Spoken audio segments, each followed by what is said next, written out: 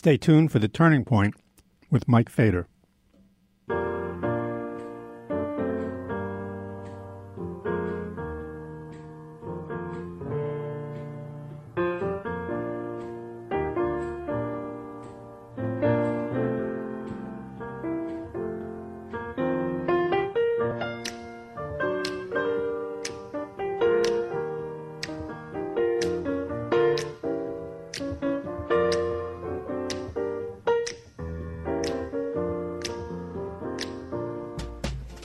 I wish I knew how it would feel to be free. I wish I could break all the chains holding me. I wish I could say all the things that I should say. Say them loud, say them clear, for the whole round world. I wish I could share all the love that's in my heart. Remove all the bars that keep us apart. I wish you could know what it means to be me. Then you'd see and agree that every man should be free. I wish I could give all I'm longing to give. I wish I could live like I'm longing to live. I wish I could do all the things that I can do. Though I'm way overdue, I'd be starting anew. Well, I wish I could be like a bird in the sky. How sweet it would be if by my heart I could fly. I'd soar to the sun and look down at the sea. Then I'd sing, 'cause I know, yeah. I'd sing, 'cause I know, yeah. And I'd sing, 'cause I know how it feels. I know how it feels to be free. Yeah, yeah, I know how it feels. Yes, I know how it feels. How it feels. And this is Mike Fader. Thanks, everybody. First of all, thanks for everybody who responded to my program from last week. I always appreciate getting all those responses. This week, we have a couple of guests on this week, and let me just sort of start out with a little introduction here. Those of you who watch crime and, cop, criminal procedure, lawyer shows on TV, like CSI, which, by the way, I've never seen. But anyway, who's watched this stuff for the last 20 years, you're all familiar with forensics, the science, or we might find out later, the alleged science of forensics, especially as it applies to the criminal justice system. And we're familiar with forensics from reading about cases in the newspapers, from televised trials. The first time I remember being exposed to this, it's probably the same is true for tens of millions of Americans, is the O.J. Simpson murder trial on Court TV back in the 90s. Also, we read about this in novels, police procedural novels, documentaries, movies. We have two guests today who are co-authors of an upcoming article in the cover. It's actually the cover story of the February 26th edition of The Nation magazine, and it's called "The Crisis of American Forensics." And we have Mian Christ and Tim Requarth on with us today. Hiya. Hi, thanks for having us. Hello Hi, there. thanks for having us. Okay, now my guests are on. You're on separate phones, right? Yes. All right, so this will be an interesting coordination. Let me introduce my guests here so everybody knows who they're listening to. Mian Christ is a writer in residence in biological sciences at Columbia University.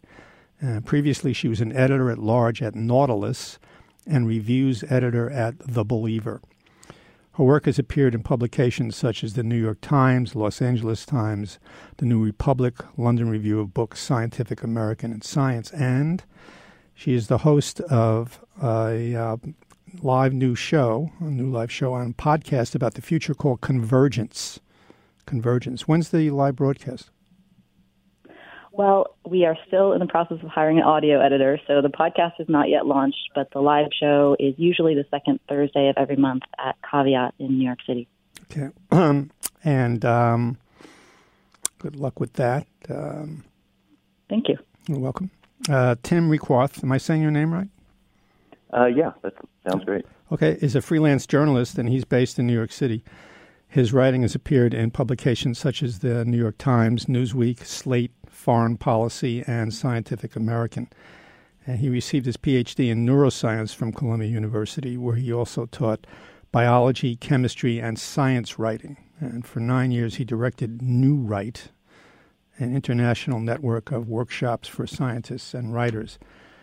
So to start off, this is a long but absolutely fascinating article, and in the end, it could be a very important article about forensics, as I mentioned before, as applies to the criminal justice system. But the article is centered on one particular individual, one defendant, and I'm not sure if it's the pronunciation of his name. Is it Jimmy Genrich? It's Genrich. Genrich, right? Jimmy Genrich. And maybe you could tell us who Jimmy Genrich is and what crimes he was accused of and convicted of. Anybody? Yeah, I don't see you, so whoever, We'll jump and figure it out. Okay. So in the early 90s in Grand Junction, Colorado, which is a smallish town to the west of the Rockies, at the time I think it was about 30,000 people. There was a series of pipe bombs that went off. 2 people were killed, a third was injured, and there was a very high-profile investigation. Federal agents from the Bureau of Alcohol, Tobacco, and Firearms were called in, and this investigation soon focused on this local man named Jimmy Genrich. He was 28 years old at the time. He had a history of mental illness, and at the time he lived alone in a boarding house that was within just a couple blocks of where 3 of the bombs had been set. There was a search of his room at the boarding house, and some disturbing circumstantial evidence was uncovered. Mm-hmm. There were handwritten notes that were suggesting violence against women. There was a toolbox that had or similar to those were found in the bomb, and there were some common household fires and wire strippers. I'm having a little trouble with your signal, but I guess with the cell phone, there's not too much we can do about it. I mean, you're in one location there, right? So maybe... Yeah, I can move across the room, maybe. We could try that. We can always try that. Now, the bombs that went off, these were particularly awful bombs. There wasn't any note left, or nobody called in to anonymously to a newspaper, or nobody claimed responsibility for these bombs, right? They were pipe bombs that were really horrific. The details of them, people can read in your article. But nobody claimed it. It wasn't any group or a person who claimed responsibility, right? No claimed responsibility, and they really seemed to target random strangers, which is part of why the town was so terrified by them. Mm-hmm. The first was set in a parking lot of the downtown Two Rivers Convention Center. Another set in a parking lot outside a restaurant. Another one was set in the back wheel well of a van sitting outside of the home of the Gonzalez family. Another was set, and they didn't go off, outside a motel parking lot. So no connection between the bombs or the victims. The bombs seemed to get stronger each time as the person was maybe learning how to set them a little bit better. So the town was really scared. And the man we're talking about right now, Jimmy's basically in jail for the last, 25 years? Yeah, he's been incarcerated for 25 years, and he has steadfastly maintained his innocence. From the very beginning all the way through? Mm-hmm. So as far as when you calling it circumstantial evidence, and as your article reveals, as we go on and read about the trial and what happened, it was also a case of the way I'd like you to discuss the way the police and later the local police, and then the federal authorities, how they got involved in this and how they conducted their investigation and what came from that. Yeah, so I think that the most important thing, as Mian mentioned, was it was primarily a case based on circumstantial evidence. Jimmy Genrich came to the police's attention because two women at a local bookstore said he had requested the Anarchist Cookbook, which, among other things, contains a diagram for how to make a pipe bomb. Mm-hmm. They began following him. The federal agents from the ATF were called in, and they began following him around the town for several months. And when they seized the household tools from his apartment, that formed the cornerstone of their case. And the reason that those tools were so important is they sent them to an examiner at the ATF, and there's this technique called tool mark analysis, where you can look at the microscopic scratches that a tool would leave behind on, a piece of metal or whatever it is you're using the tool for. And in this case, they found bomb fragments that they claimed were linked to the household tools found in Jimmy's apartment. And that's how they indicted and eventually convicted him. So aside from that, and I want you to elaborate on tool marks and the whole, alleged science of it later on. It's a form of pattern matching, something you discuss. But as far as what other evidence was there? It's all circumstantial, and that was the only really quote unquote hard evidence. But what else was presented at the trial to the jury? They presented the handwritten notes that they'd found in his apartment, and those notes had violence against women. They displayed a lot of anger and frustration, and they seemed really damning in a sort of circumstantial way. There was, of course, the Anarchist Cookbook. It was made more a big deal in the indictment, but he did have a history of mental illness, and they used that to gain one of the search warrants, we believe, although it didn't figure as much in the trial. Mm-hmm. Some of the other circumstantial evidence was he had attended DeVry, where he learned how to make electronic circuits, mm-hmm. and so that was part of it. But they didn't find any gunpowder. They didn't really find any equipment that could conclusively be called bomb-making equipment. Really, the only physical evidence were those scratches that they claimed to match the tools. Now, the people, as I mentioned earlier when I was introducing this whole subject here in the article, people are familiar for the last 20, 30 years, I guess it is now. And it really was, I don't know how far back you go, but the O.J. Simpson trial, until then, of course, that made DNA famous, but we're not talking about DNA here right now.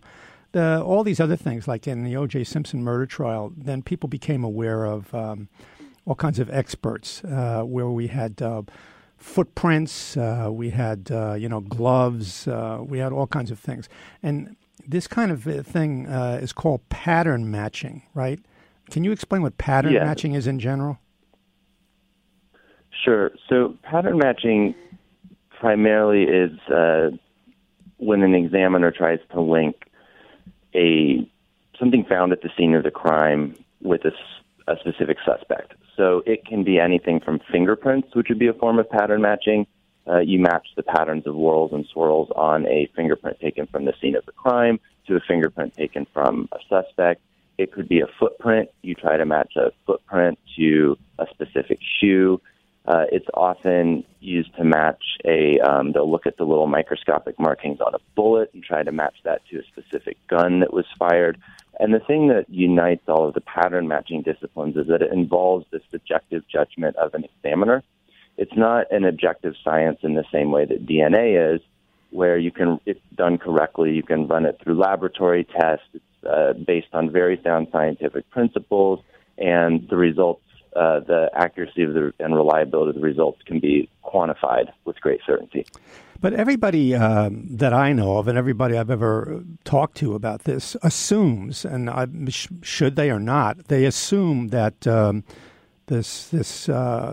keep calling it the science. I don't know, we call it the practice of ballistics in terms of bullets fired from a certain gun, and especially fingerprints. People take that for granted, that a fingerprint match is absolutely gospel, that there's no possibility of error in those, especially those two things, and in forensics in general. So how did the public become convinced generally, before we get into a little bit of the history of forensics, how did the public become convinced that these things are absolutely and actually true and probative? There's no discussion. It's true. Well, I think it's important to point out that there are some forensic disciplines that are really sound. Things like DNA, or when we're looking at sort of forensic chemistry, those disciplines arose from empirical testing that happened often in academic settings. That gave us knowledge about the world around us, right? We know how certain chemicals react. We understand certain things about the human genome. And then that information and those kinds of tests can be adapted by forensic experts for use in courtrooms and for use in solving crimes. The difference is that the pattern matching disciplines really arose from crime labs. It had people who were trying to come up with clever ways to solve crimes, rather than using empirically tested science to examine materials from a crime scene. So in these matching disciplines, you get an examiner who gets up to testify and says, there's a 1 in a billion chance that I made a mistake. Mm-hmm. I believe in these techniques, and we've used them for decades, and they've been accepted in court for decades, and this tool is the only tool in the world that possibly has made these marks. Right. The problem is the scientific testing hasn't actually been done. We haven't really looked at all the tools in the world to know if every single one, in fact, is a unique mark. It's an interesting idea, and it may be true, but it hasn't tested. We also don't know the reliability of forensic examiners' testimony. So when someone says this is the only tool in the world that could have made these marks, are they usually right? Do they make a mistake really 10 billion times, or did they make a mistake 1 in 100 times, 1 in 6 times? And those tests have not been done. The comparison of the tests and the amount of errors involved, that hasn't really been. But there's some. It varies. Yeah, it varies from discipline to discipline. So, as we'll probably talk a little bit about later, there has been some recent high-profile reports criticizing some of these disciplines, and in the wake of those, there were some studies, mostly with fingerprints and a little bit with ballistics, matching bullets to guns, that do give a better idea of the error rates, and they're in the ranges of 1 in 50 or 100 for guns, and maybe 1 in 200 or 300 for fingerprints, which sounds really good. But when you think about the number of cases in which fingerprint evidence is introduced, and the way that they testify in court, which is, once the head of the FBI's fingerprint laboratory said there's a 1 in 11 million chance that our examiners make an error, and that was simply because he had only heard of one error. And so the reliability that examiners claim seems to be wildly out of proportion with what little data there is can support. Let me make a suggestion to see if let me suggest something first, see if it's possible. Tim's phone seems to, for some reason, who knows, is a lot clearer than yours, Mian. And I wonder, is it possible to just switch it over when you're... Yeah, sure. Yeah, we can do that. Yeah, because I don't want to lose anything here. So as far as forensics go, what is just a very, very brief history of forensics? I mean, when did this whole thing start,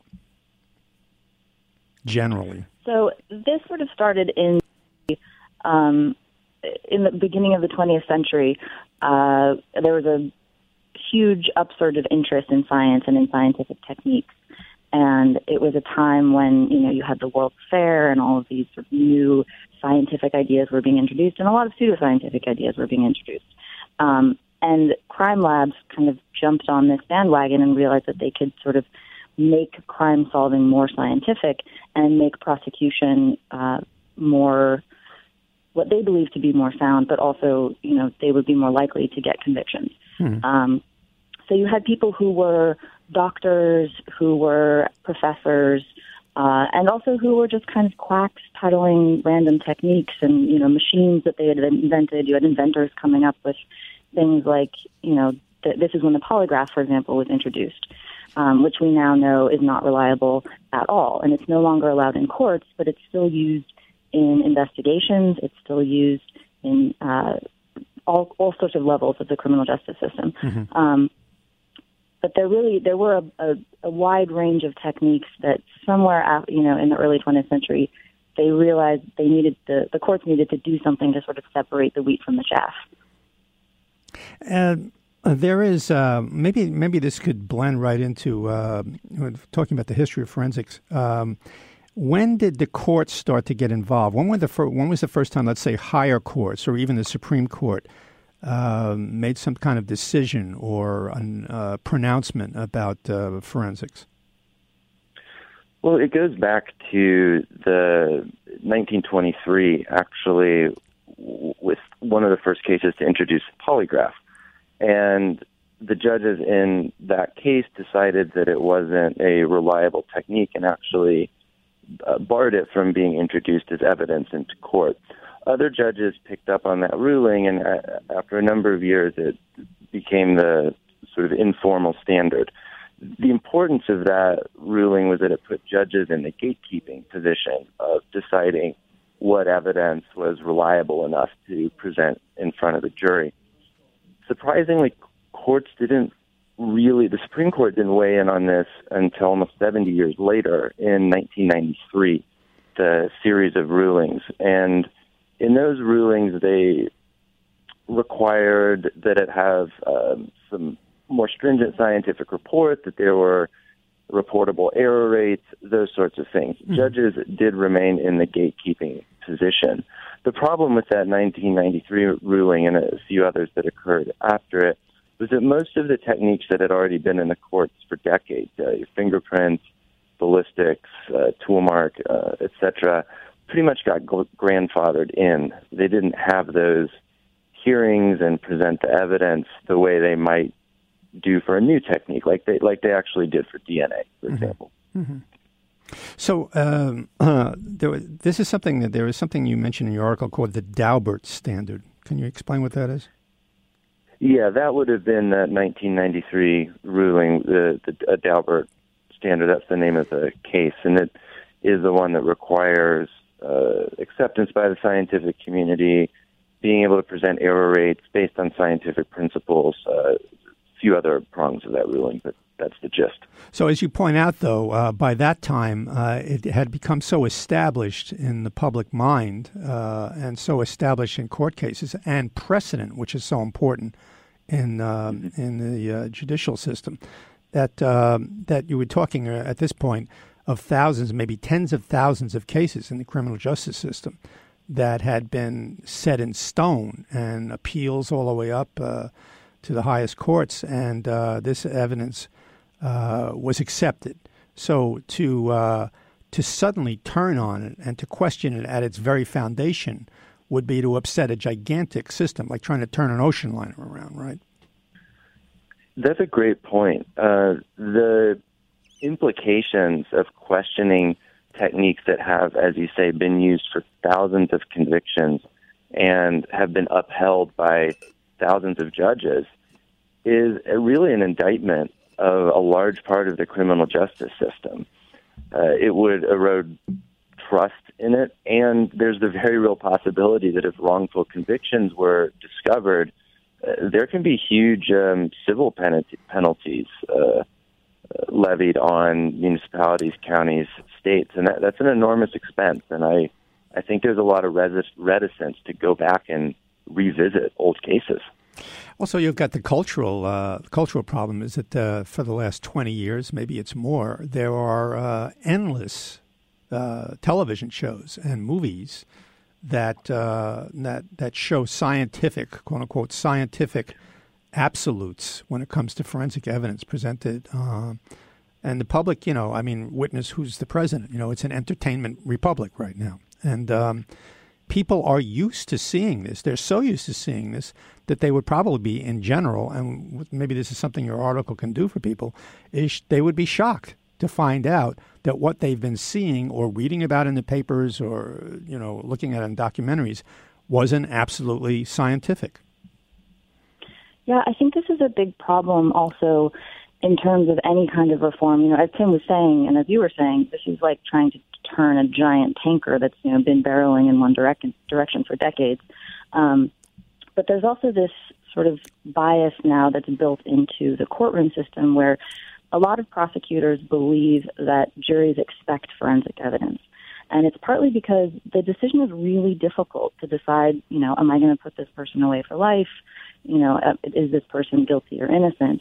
And so having something that enters the courtroom with all of the authority of science and has this kind of 100% certainty makes that decision a lot easier, and it's something that prosecutors really believe that juries want. It's actually called the CSI effect.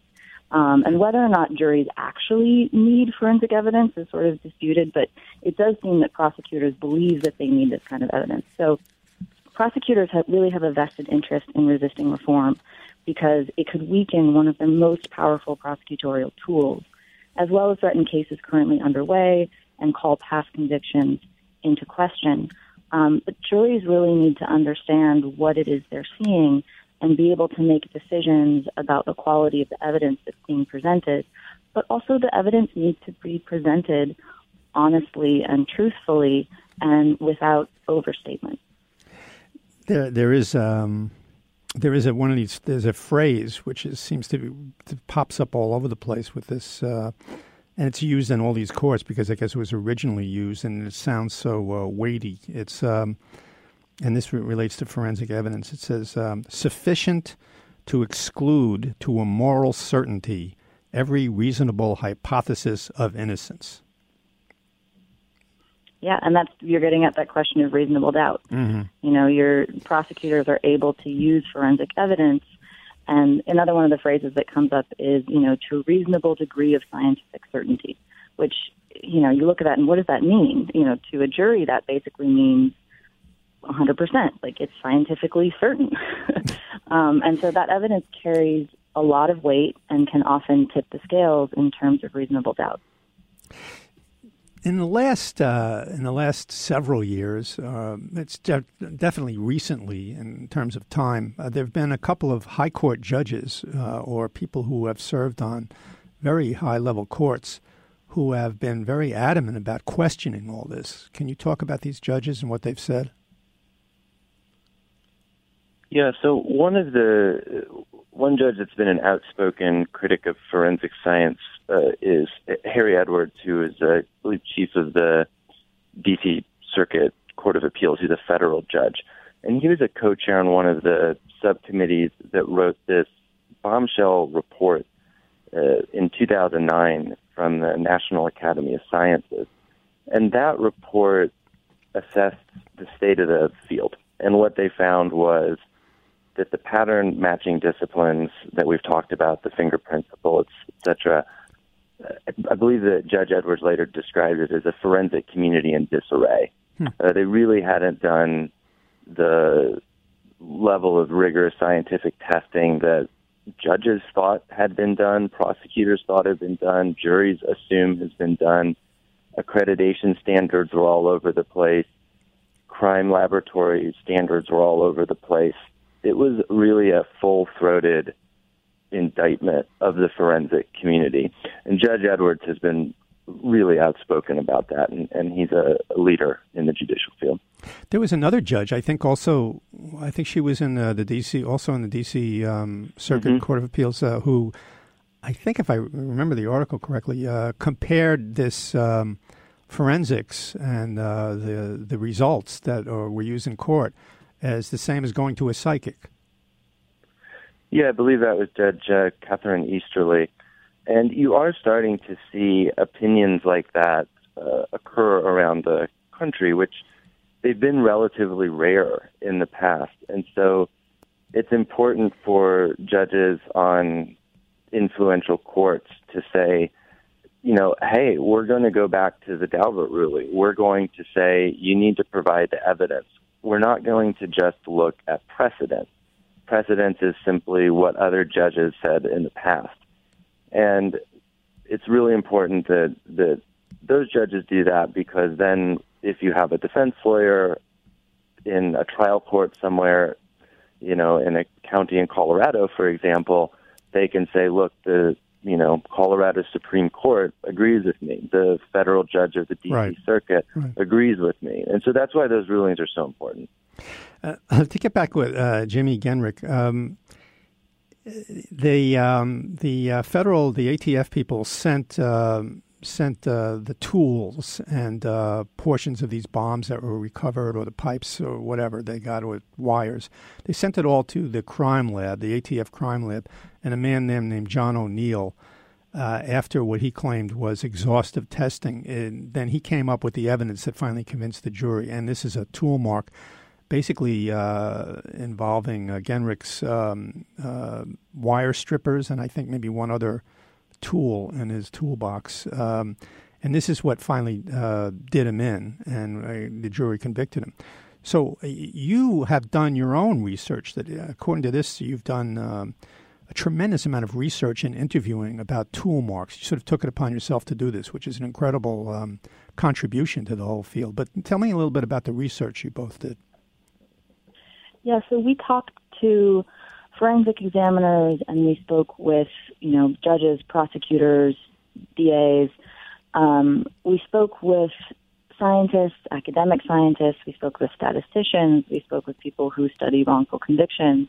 But we also went back to what would be the original literature in this field, which is basically trade journals that are published by forensic communities.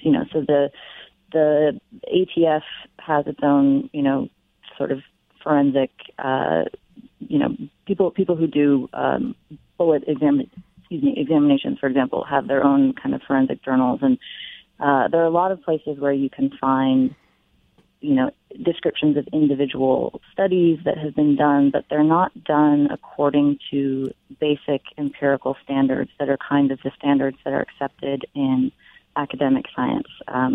They're often not very large sample sizes. So, you have a quote-unquote study that's based on like 6 or 7 cases. Mm-hmm. That's not the same as having a large sort of double-blind study with 2,000 different cases. There's a lot of argument that studies should be done in the flow of normal casework.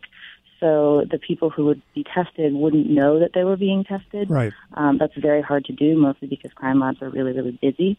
And so you end up instead with tests that are separate from normal casework, where sometimes they're relatively easy.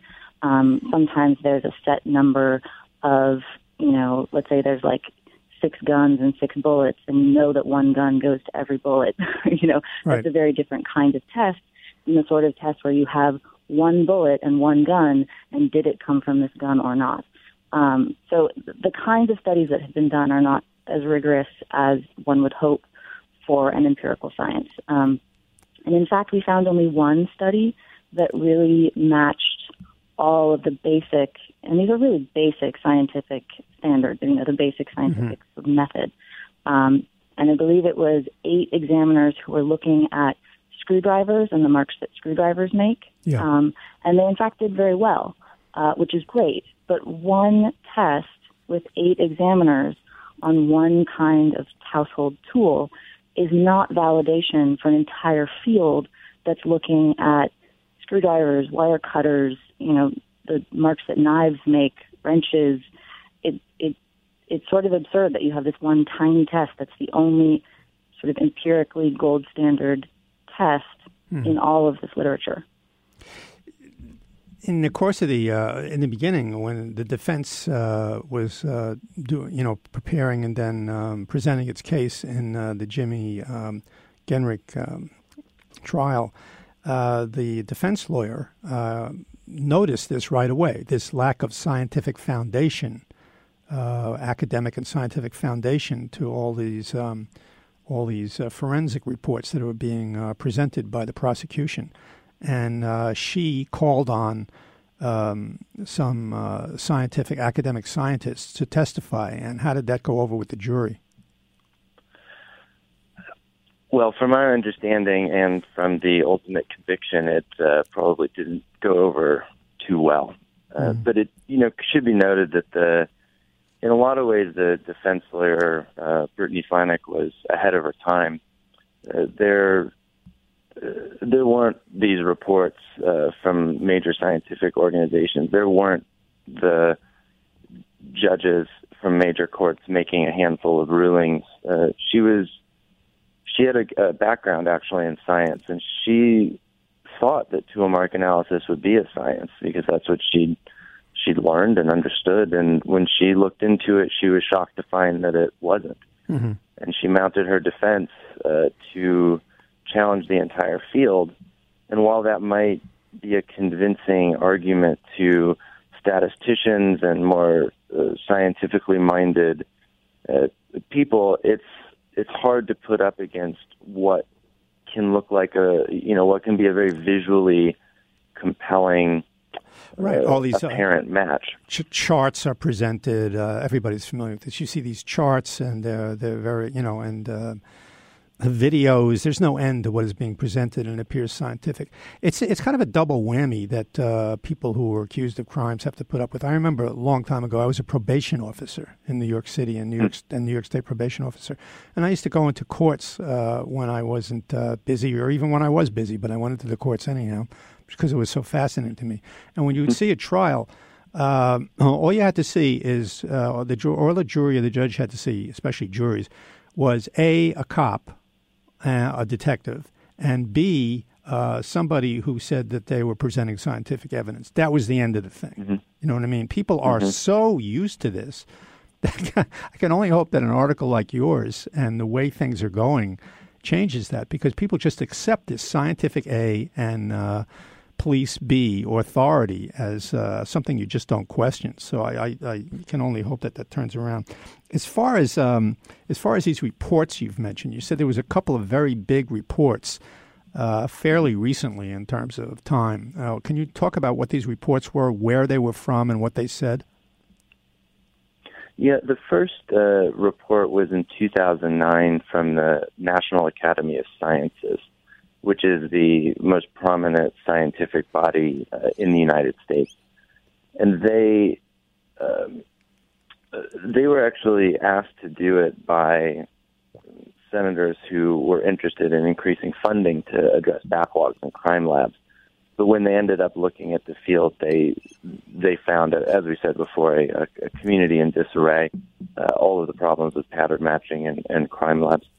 The next major report was in 2016, and that was done by a Scientific Advisory Council to the White House. And again, this is... it's under Obama, right? This one was under Obama, right. But the council has existed under previous administrations as well, although it should be noted it does not exist under this current administration. And they also did a report, in some ways a follow-up to the 2009 report, but in other ways different. And they really focused on some of the pattern matching disciplines and whether there had been research done since 2009 to address those issues. And they found that for the most part, with the exception of fingerprints, they had not, although it should be added that the evidence for matching bullets to guns is coming along, but of course with far less certainty than examiners have claimed in court. And these reports were presented to congressional committees, or who were they? Who received this information? Yeah, so Congress would receive this information. They're available to the public. They're disseminated widely through the legal communities. So they receive a lot of attention. Mm-hmm. And what about the Department of Justice and all this? I mean, Jeff Sessions was a prosecutor originally, right? That's correct. And then a senator, and now I guess we could call him until tomorrow we pick up the paper or something like that. He's still the Attorney General. So what is the Department of Justice and the current administration's attitude about forensics and these reports and all this? So interestingly, Jeff Sessions was one of the senators that was sort of part of that push behind the original NAS report in 2009. He's for a long time been a real advocate of getting more money into crime labs in order to deal with this backlog and sort of move things along more quickly. He, I would suspect, was deeply surprised by the NAS report. It was not what the senators were hoping for. Mm-hmm. And he now, as the head of the DOJ, has basically appointed a prosecutor from Missouri named Ted Hunt to head all of the internal review and revision of forensic science. Can you tell us a little bit about explain who Ted Hunt is? Because this was something shouldn't be surprising to me, but I mean his background and what he's doing. Yeah, so Ted Hunt was actually originally on, there was a committee called the National Commission on Forensic Science that came out of that 2016 PCAST report. And this was an interdisciplinary group with academics and forensic experts and prosecutors and, lawyers that didn't have a lot of teeth, but it met, I think, 4 times a year and gave recommendations to the DOJ around reform. Ted Hunt, as a voting member of this committee, or rather this commission, tended to vote against reforms. So, for example, he voted against dropping the phrase "to a reasonable degree of scientific certainty" from expert testimony. We also obtained records of meetings that Hunt attended this fall, and they reveal that he either doesn't have a firm understanding of basic scientific standards or is really willfully ignoring them. So, for example, he said that the jury was still out on bite marks, and bite marks is a technique that has been really roundly discredited at this point, and it was sort of shocking to hear that this prosecutor would stand up and say the jury's still out. On bite marks. Now that you mentioned bite marks, maybe you can, because this was something in the article that you two wrote that was really really stood out in a way in terms of the lack of science that was really involved in all this. Maybe give an example of what was this particular case about bite marks. Yeah, so bite marks is a real cautionary tale in the world of forensics. It was introduced in a single case in 1974, I believe, where the basic technique is you'll see markings on a victim's skin that perhaps resemble what would have been made by human teeth. And a set of dentists tried to link those bite marks conclusively to a single individual. That ruling then formed the basis for all subsequent approval of bite mark evidence into cases after that. And it began to be widely used. It's, of course, not as common as fingerprints or ballistics, but the degree of subjective judgment in bite marks is through the roof. Skin is a very pliable, soft material. People were looking at bite marks on bodies that were months old, had been submerged in water. In some ways, it's like tea leaves. You can see what you want in it. Mm-hmm. And a number of convictions were secured using bite marks.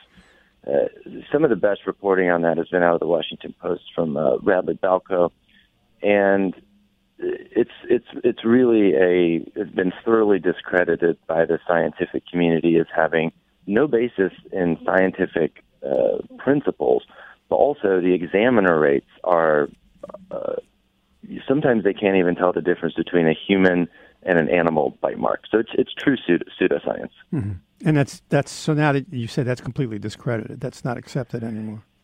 It is, yet shockingly, there's never been a single negative admissibility ruling against it in a court in the United States. Mm-hmm. As far as the error rate, now, what makes this important, to say the least, is that a lot of people have been convicted and executed based on forensic evidence for capital crimes. And there are people now who are in jails all over the country state and federal crimes, who are in jail, who were convicted of capital crimes and very serious crimes. And they are awaiting, some of them perhaps are awaiting execution or serving life sentences. And you did some research on the amount of error involved and the number of people who are suffering from this. And also the Innocence Project is involved. Maybe you could explain a little bit about the Innocence Project, and maybe you could talk about what the number of people involved here that we're talking about who are suffering from this public belief in this alleged science. Yeah, that's a great question, and the numbers are notoriously hard to estimate. Obviously, if we knew the number of wrongfully convicted people in the justice system, we would let them out of prison. However, there is some clues. And so the Innocence Project looked at all of the cases that have later been exonerated by DNA testing, and they found that faulty forensic science was present in 50% of those cases. 50%? 50%. So it was a contributing factor. There are often multiple factors. There can be official misconduct. There can be unreliable eyewitness testimony. So it's, again, very tricky to say the case was clinched only by the forensic evidence. But according to the Innocence Project, it was a contributing factor. Mm-hmm. Well, it's really extraordinary. So, how can people? So people can read the Nation magazine, the February 26th edition, and the article again is called "The Crisis of American Forensics." How can people, if you want them to, can they get in touch with you, with me, and with you about to talk about this if they've read the article or they're interested in anything else about this? Well, you can find both of us on Twitter under our names, and we both have websites, again, that are just our names, and we're happy to talk with anyone who'd like to reach out to us. Okay, and this is the Nation magazine, the February 26th edition, and it's The Crisis of American Forensics. It would really be quite something to shift this ocean liner after all this time, especially the cultural effect of this. Do you two watch these shows at all, ever? I don't have a television, but I good for you. Good for you. Good for you. All right. Well, thanks again. Me and Chris and Tim Reekwarth, who are writers who have and researchers who have done this wonderful article for the Nation magazine. Thanks for coming on. Thanks for having us on. Thank you. Okay. This is Mike Feder, and the name of this show is The Turning Point. We're here every Friday live at 10 a.m. Eastern Time on PRN.FM. And once again, thanks for everybody who gets in touch with me about these shows. As I mentioned many times before, and I'm going to mention again, it makes it all worthwhile to hear that you're listening, especially in this odd world of the podcast. Been on live radio. I was on live radio, still am doing live radio here for close to 35 years, and got so used to people responding to each live show. I mean, people don't call up that much on a lot of podcasts, but now I'm getting replies. Loved your show or was interested in your show when you talked about, and sometimes it's 7-8 weeks before, 7-8 weeks, ago that I did this show. It's something that I hardly remember. I'd have to check my notes or take a look at what I was talking about. So not only do I appreciate the responses, but I appreciate whenever people get in touch on a current show. If you've listened to a podcast fairly recently, let me know. Okay, once again, this is The Turning Point with Mike Feder every Friday at 10 a.m. Eastern. You want to get in touch with me, go to my website, Federfiles, FEDERFILES.com, Federfiles.com. And next week, we are going to talk about a couple of articles that were in the paper recently, one of which fascinates me because it shows the bottom line, or one of the ways that technology use results in the bottom line of an actual effect on the human race itself. I mean, there are so many effects that we can see with our own eyes, but when you look at this, the article is basically referring to the fact that people are suggesting that fertility rates and the amount of sex that people have, especially in the 18 to 30-year-old range, has been reduced, severely reduced, and is going down. The amount of sex and the fertility rate of countries where technology use is prevalent more than it's ever been before. And there's a direct correlation, almost a direct correlation, between the use of cell phones and the use of the internet and a falling fertility rate. And there are reasons for that, which I'll get into next week. Also, this is linked with another article that I read about an incidence where people are able to have their own personal support pets. And how do these two things relate to each other? They do very clearly. It has to do with this whole me society, I, me. It's a total combination of out of control narcissism and technology. So this is what we're going to talk about next week. Okay, thanks again, and I will see you next week.